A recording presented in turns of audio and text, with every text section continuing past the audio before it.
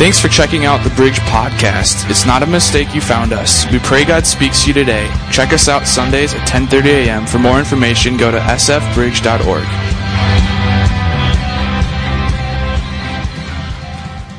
He prays and he cries out to God, God help me, God save me, I need to be saved. And he's waiting for God to show up and do a miracle in his life. And so he goes up finally on top of the roof, and he's standing up on the roof, and the water finally creeps in.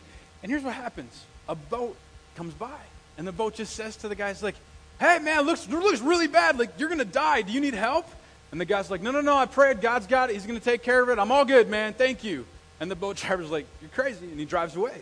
And so then, a few hours later, a helicopter finds out there's this guy, and he drives by and comes down, says, throws down the caveman ladder and says, you can crawl up if you want. And the guy shouts back, no, I'm waiting. God's going to save me. God's going to take. Well, eventually the guy drowns, and he's up in heaven, and he's standing next to God. And when he's with God, and God says, what happened? And the guy says, well, I was waiting on you to save me. And God just at that time was like, you're kind of an idiot. First I sent the boat, and then I sent the helicopter, Come on, dude. And so I think, here's the dumb thing that I want to talk about. I want to unwrap together. If you know the saying, finish it. God helps those who... You will not find that in Scripture. It's not there. And so here's a little bit of the history behind this saying. God helps those who help themselves. In fact, historically, here's what happens. Barna did some research. 65% believe the Bible answers all or most of the basic questions of life. 44% of people believe the Bible, the Quran, and the Book of Mormon teach the same truths. 60% of Americans can't name half the New Testament, or half the Ten Commandments, and then 63% can't name the 4 Gospels in the New Testament. 31% is this. 31% believe a good person, ready? 31% believe that a good person can earn his or her way into heaven. And then here's the crazy part. This is the craziest one of them all. 81%. 81, the highest of all of these. 81, that's like a majority. That's like passing a test, 81%. That's a B, okay? 81% believe that God helps those who help themselves is a direct quote from the Bible. Okay, it's not in the Scripture. You will not find it. You can Google it all day long. You can't make it show up there. It's not there. So where does this idea come from? The idea comes from mythology. You remember Hercules? Big, strong Hercules. Some of you guys or gals, my wife really liked that show Hercules. She kind of liked the way that guy looked. We'll just leave it there. Back in the day, I think he's actually a Christian. But Hercules was, one of the gods. And the story goes there was a wagoner. He was driving his wagon and with the carriage and sunk into the mud. And he's crying out to the gods, God, save me, God, save me. And Hercules shouts down, he says, the gods will only save those who save themselves. Most of these biblical misquotes contain 2 truths and a lie, okay? Most of the time, through these misquotes, we end up kind of being like Silas on the river going, I got it, I can do it on my own, and we fall flat on our face, okay? That's what happens, and sometimes we're up on that house, and we're going, okay, God, I need you to save me, and yet he continues to, and we continue to ignore the signs that he sends our way. That's what happens. Bill O'Reilly from Fox News, he says, God helps those who helps himself. The quote is seldom spoken in kindness. In fact, think of when we've even said it or you've heard someone say it to you. It's usually not done in kindness. It's usually challenging someone to get up from their pity party and get off their butt and go to work, go do something. And so it's a half-truth because the Bible does teach that God won't bless laziness, all right? Paul actually writes this here in 2 Thessalonians chapter 3, verse 10 and 12. He says, we gave you this rule, talking to the church in Thessalonica, we gave you this rule, if a man will not work, he shall not eat. Now that's common sense. If we don't work, we're not going to eat. We hear that some among you are idle. They are not busy, they're busybodies. Such people we command and urge in the Lord Jesus Christ to settle down and earn the bread they eat. So let's imagine this just for a moment. Talking about God helps those who help themselves. We're going to debunk that today. So let's imagine you need a job to feed your family. Okay, you have to do it. And so what happens if you're like, man, I need to do something. I gotta provide for my family. I've got to figure this out. Well, what's the first thing we should do? Man, get on our knees. We should pray to God and be like, God, I need you to help me. I need you to show up. I got to provide, man. I got kids I got to feed. We got to figure this out, Lord. I need your help. And so we go to him right away and we say, God, here I am, man. I need some help. But the second part is this. That doesn't mean then you go to the phone, you pick up the phone, or you look at the phone and you just wait. You just say, well, I did my part. I prayed, and now I'm just going to wait. Are you going to get a job? No. Why? Well, here's why. I call it the Esther principle. A few years ago, we went through the book of Esther verse by verse, probably my favorite series we've ever done at the church. And you can listen to it online. It's a couple years old. But with the Esther principle is this. Esther in the book, the entire Jewish population was going to be wiped out. They were going to be completely annihilated and killed.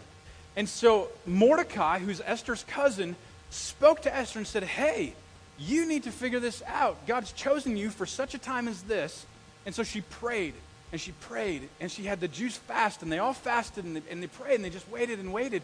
But then she had to take action. So the first part is pray. Get on your knees, say, God, I need help. But then the second part is that action step. It's both faith and deeds.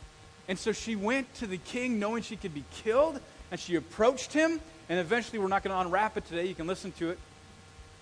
But eventually she told the king, hey, a decree went out that my people group are going to be annihilated unless something happens. If she would have just prayed and fasted and ignored the Holy Spirit speaking to her heart, we have no idea how that could have changed history today when we talk about the Jewish people. Here's the deal. God blesses people who display energy and initiative. Okay? You ever watched ants work? Seriously, yesterday there was mosquitoes in the air. Really? Already? Crazy. You ever watched ants? We get ants up by our house. It's all sand. You ever watch them just work? You know, they just go in their lines and they sit there, and some of you are like, I don't watch them, I kill them. All right? I get it. I do too. But if you've ever watched ants work, you'll agree that they're busy all the time. They're just busy little creatures. And so Solomon, the most wise person in the Bible, writes in Proverbs about an example that God uses for us with this tiny little creature, the tiny little ant that any of us could squish. Proverbs chapter 6, 6 and 7. You lazy fool, look at the ant. It's kind of harsh there. Let it teach you a thing or two. Nobody has to tell it what to do. All summer it stores up food. So how long are you going to lay around doing nothing? How long before you get out of bed? In other words, there's a time and place. I think we all get down at times. We go through states of depression or despondency, and we feel crushed. But then there's a time where it's time to wake up from our slumber. It's time to get help, or if it's clinical, go see somebody. And then there's that time where, hey, we're Minnesotans. It's nice out. Winter's done. Come on. Let's get moving again, right? Can I hear an amen, somebody? All right, so that's what it is. And so what happens is we end up buying in, not to the truth of God helps those who help themselves, but the lie. And here's the lie. The lie is this, that self-help is the best help. Well, you got to have self-confidence nowadays. You got to have a good self-esteem. You got to do it. You got to do all of this and everything, and then fill in the blank. And so we become so performance-based. You know, if you perform better at work, you get a promotion. You perform better here, you get that. All of this. And so this statement is really, really dangerous because this lie promotes the value of self-help. Some say the whole self-help movement began in this book called I'm Okay, You're Okay, back in the 60s. Today, every secular bookstore that you go into, you'll find a whole section related to self-help. In fact, it's become a drug for us as a culture, which is really interesting. In fact, at one bookstore, there were some titles in the self-help section. You'll love this, and we'll leave the name of the bookstore out. But these are actual titles. I didn't make these up, okay? But here's the first one. Help yourself. Think, and then you'll grow rich. Cool. Didn't know that one. Create your own destiny. Wow, it's about us. I believe in me. Right. These are my last two favorite. 10 stupid things women do to mess up their lives. Don't buy that. And then my favorite one is try Plato, not Prozac. These are real titles of real books. And so what happens is this. If we buy into that life, well, it's all about self. What happens, we've talked about this the last couple weeks within this series, is that then it no longer points us upward. It points us what? inward. It points us inward, and the Bible will never, ever do that. You see, self-reliance, what happens if you believe in the lie, it makes us arrogant because we think, I got it. I can do it. I can do it. Now, there's nothing wrong with being confident. But when we become self-absorbed, then we become from confident to extremely arrogant. And that's a fine line we have to walk as a Christian. Self-reliance makes you arrogant. How many remember Muhammad Ali? Pretty confident guy. In fact, probably one of the most self-confident guys we know. In fact, he was known for, historically, he would look into the camera and he would shout, I'm the greatest! I'm the greatest! Well, one story goes that he got on a plane and he sat down and the stewardess came through and said, Sir, you need to buckle up. We're getting ready to take off. And he just said to the stewardess, he said, Superman don't need no buckle, you know. And the stewardess kind of looked at him and said, yeah, Superman don't need no airplane either. Like, get out, buddy. Here's the deal. Every single one of us was born with this self-centered personality. It's our sin nature. It's not our human nature. And we create this self-centered universe where it's all about us. Deuteronomy chapter 8:17, it says, you may say to yourself, my power and the strength of my hands have produced this wealth for me. But remember the Lord your God, for it is he who gives the ability to produce wealth. Okay? See, think about this for a moment. If God rearranged some of your brain cells or some of mine, you might not have the material possessions you think you earn. And so we've got to be careful to give credit where credit is due. We want to be reflectors of God's glory, not receivers of it. Now, I want to brag on our church for just a moment. And again, we do this giving God the glory for what he's doing with and in our church. This last week, we started Financial Peace University last week, and half the people within our group are from this community. They're not even from our church. It's awesome. And it's just great to see God using that program to reach people, for Jesus. It's been awesome. And I had one couple last week. It was their first time here, and I'm going to keep all these names out to remain confident, but they came up to me on Sunday, and they said, hey, we heard you announce Financial Peace University. We'll be there tonight. And they said, and it's $100 to go through. They handed us $100, and I said, awesome. And they said, no, you don't understand. I said, what's that? They said, well, we didn't have $100, and we were talking to one of your congregation members, and they just gave it for us to go to tonight. That was one of you guys. That's awesome. And the second thing is this week, I shared last week that we had quite a few gifts to bring for our Easter egg hunt. And I shared last week, let's make sure all of them go. Well, truth be told, when we all left, there was actually quite a few eggs left. And I was like, oh, man. And all of a sudden, some people came and went from the church, and I came back in. And all of a sudden, all the eggs were gone. And I came into the office the next morning, and every single prize was accounted for. You guys have said, we'll take that. And so I'm just going, man, this is the church that we get to serve. This is a part of it. So can we just give God some glory for what he is doing? It's about him. 1 Peter chapter 5, verse 5.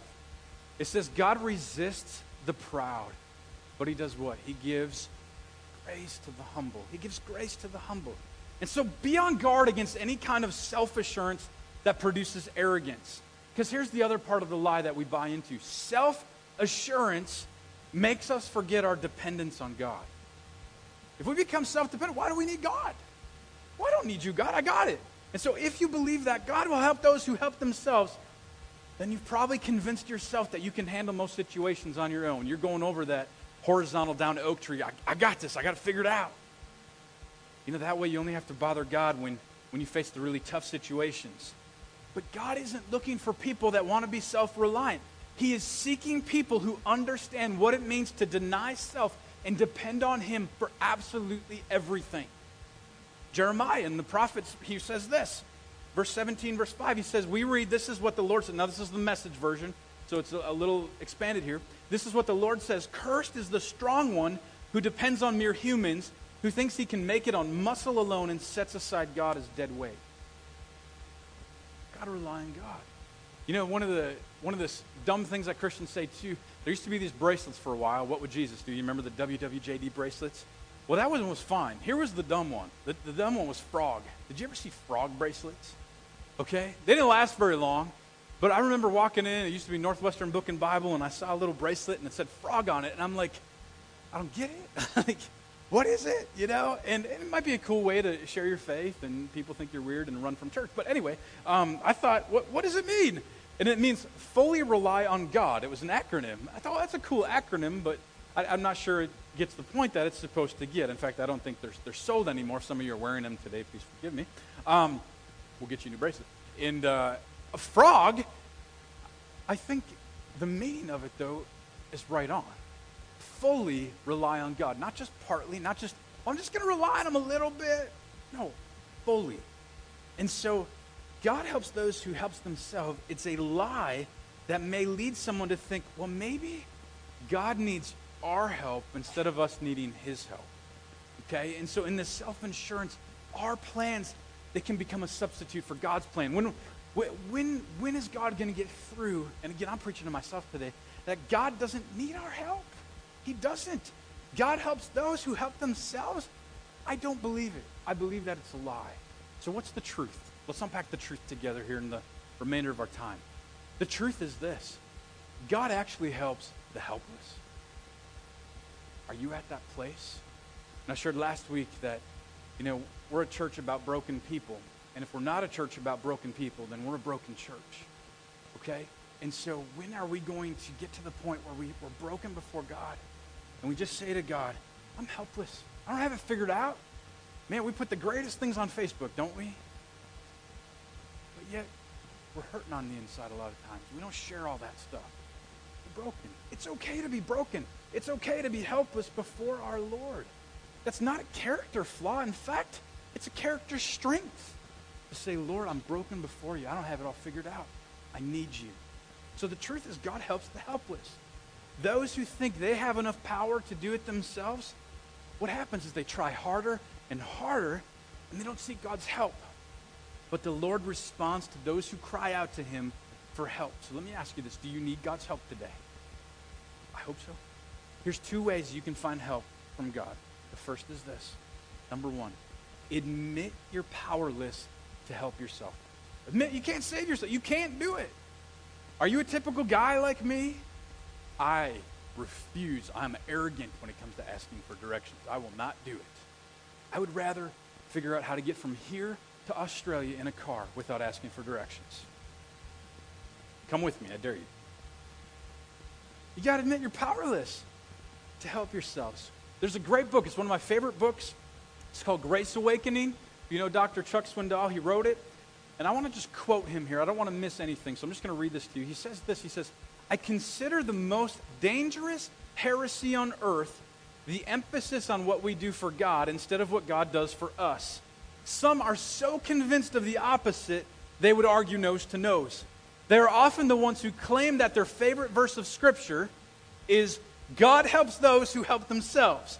The fact is, God helps the helpless, the undeserving, those who don't measure up, those who fail to achieve his standard. Nevertheless, the heresy continues louder now in history than ever before. Most people see themselves as masters of their own fate, captains of their own souls. And why not? It supports humanity's all-time favorite subject, self. It's good. It's really good. Psalm chapter 94, verse 17 through 19. King David says this, unless the Lord had given me help, I would soon have dwelt in the silence of death. When I said, my foot is slipping, your love, O Lord, supported me. When anxiety was great within me, your consolation brought joy to my soul. Bringing joy to our souls only comes through him alone, nowhere else. And so the second part, to get to that place of saying, God, I'm helpless, is this. Trust him alone for help. So admit you're powerless. And then number 2, trust him alone. Jesus plus nothing equals everything. That's a great equation. Live by it. Trust in him alone. I don't have this on the screen, but King David, in Psalm 121, he writes this. He says, I lift my eyes up to the hills. Where does my help come from? And he goes on and he goes on. And what most people think within this scripture is that David was lifting his eyes towards the hill because they reminded him of God. But if you read the Hebrew, in which the language it was written in, the Hebrew actually reads quite a bit differently. In fact, does my help come from the hills? What it really meant was, no, my help doesn't come from the hills at all. My help comes from God. Because when David was looking at the hills. It represented the armies that were coming to attack. It represented the wild animals that would come and attack. It represented the unknown, not knowing what my future holds, all of that. And he said, I rest alone in God. Rather than worrying about what's beyond, I'm going to put my total trust in the Lord. And that's what David did. He gave us a great example. Here's the deal. The only reason that David, when he was fighting, when he was there, that he could go to sleep at night was this. He knew that God was not sleeping even when he was. God was watching over him the whole time. I heard this great illustration. It was about a Christian businessman who was leaving for a 2-week business trip, and he prayed with his wife before he left. Lord, please protect Sharon and the kids while I'm gone. And then after he finished, his wife looked at him and said with a smile, thanks for the prayer, honey, but who do you think protects us while you're here? I don't know about you, but does your wife ever sound like the Holy Spirit to you as well? Little side note. So here's what I want to finish with this morning. The next time you hear someone saying, God helps those who help themselves, be sure to say, I don't think so, bro. I don't think so, sis. Not true. God helps the helpless. And use it as an opportunity to share. You know, when the Industrial Revolution was in full swing, there seemed to be no limit to what technology, could do. In fact, today we've seen it even at a greater pace. You had the telephone, the airplane, the electric light, the horseless carriage called the car. They were all invented within the first few years of the 20th century. And then it was a heavy time when man had this confidence in himself and this confidence in our technology. And at this very pinnacle of this evolutionary time, of basically technology, they constructed what was the largest ship in all of history. You remember what it was called? Titanic. Biggest, fastest, most luxurious, beautiful ship ever built. A symbol of man's technological evolution, displayed all of man's glory. When it was dedicated on May 31st, 1911, a historian writes that one of the employees of the White Star Line, who helped create it, was overheard to say, even God himself could not sink this ship. On her maiden voyage, Captain E.J. Smith sped along at 22 knots because he had no reason to fear such a petty thing as an iceberg. After all, he was on an unsinkable ship. But as we all know, it wasn't unsinkable. On the night, April 14th, 1912, Titanic sideswiped an iceberg, tearing a 300-foot gash in her starboard hull. In an ironic twist of fate, the water compartments, which were designed to keep the ship afloat, actually is what caused it to sink. Because the 6 compartments at the bow were left open at the top, and when water filled them, the ship was pulled down at such an angle that the seawater spilled over into the 7th compartment, the 8th, the 9th, and so on and so on. The mind-boggling thing about the Titanic is while the ship was designed to carry 3,000 passengers, there were only enough lifeboats for 1,000 people. That's the height of arrogance. Lifeboats were super flawless on an unsinkable ship. Within 2 hours and 40 minutes of striking the iceberg, the unsinkable ship slipped below the surface and settled on the bottom of the North Atlantic. 705 people survived the lifeboats. 1,528 people lost their lives because there was no lifeboat for them. I'm going to ask the worship team to come on up. Here's the deal with the Titanic. Some of you seen the movie. Near, far, wherever you are, I don't know in your faith. It's the last time I will ever use a Celine Dion illustration at this church. But let me finish by saying this.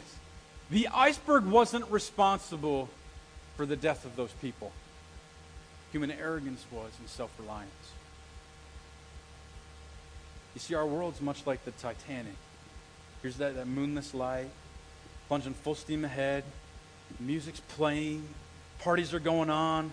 They're unaware and uncaring of the iceberg ahead.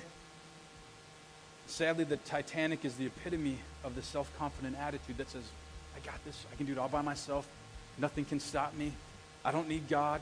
He's nothing but a lifeboat. Besides, I'm enjoying the glitter and the glamour, and I'm enjoying the music and the party. Don't bother me with any iceberg reports, Pastor. Let me just say this. There is a lifeboat. His name is Jesus Christ. And if you place your life in him, he will carry you safely over the waters of eternal judgment. But in order to do that, you have to admit that you're helpless, that you're sunk without him, and trust him with all your heart. Remember, God helps those who admit they are helpless. It's the only time that we make that faith jump or that faith journey. A few years ago, there was a teenager, and the teenager was kind of questioning his faith. And I remember sharing a message with these teens, and I gave them two options. I said, here's the deal. I said, if you give your life to Christ, I said, in your life, as a Christian, you give your life to Christ. You don't receive eternal life when you die. You receive it right now. And this is the worst it ever gets. What you know, this is it. This is the worst it ever gets. But the best is yet to come. But then I said to him, I said, here's the deal. I said, if you're not a Christian, this is the best it will ever get. So you better live it up to its fullest. Now, some youth chose to follow Christ. Some chose to live it up. Afterwards, they posted it onto Facebook and all of that. Where are you at today? Are you ready to say yes to Christ? Are you ready to say, I'm going to commit to you? You're going, I haven't surrendered this part of my heart, but maybe this part. Let's pray. What's God speaking to you? Lord, we're so grateful. This has been a podcast of the Bridge Church. Have a great week. Stop in Sunday sometime and visit. If you would like to give, you can do so online at sfbridge.org. Have a great week.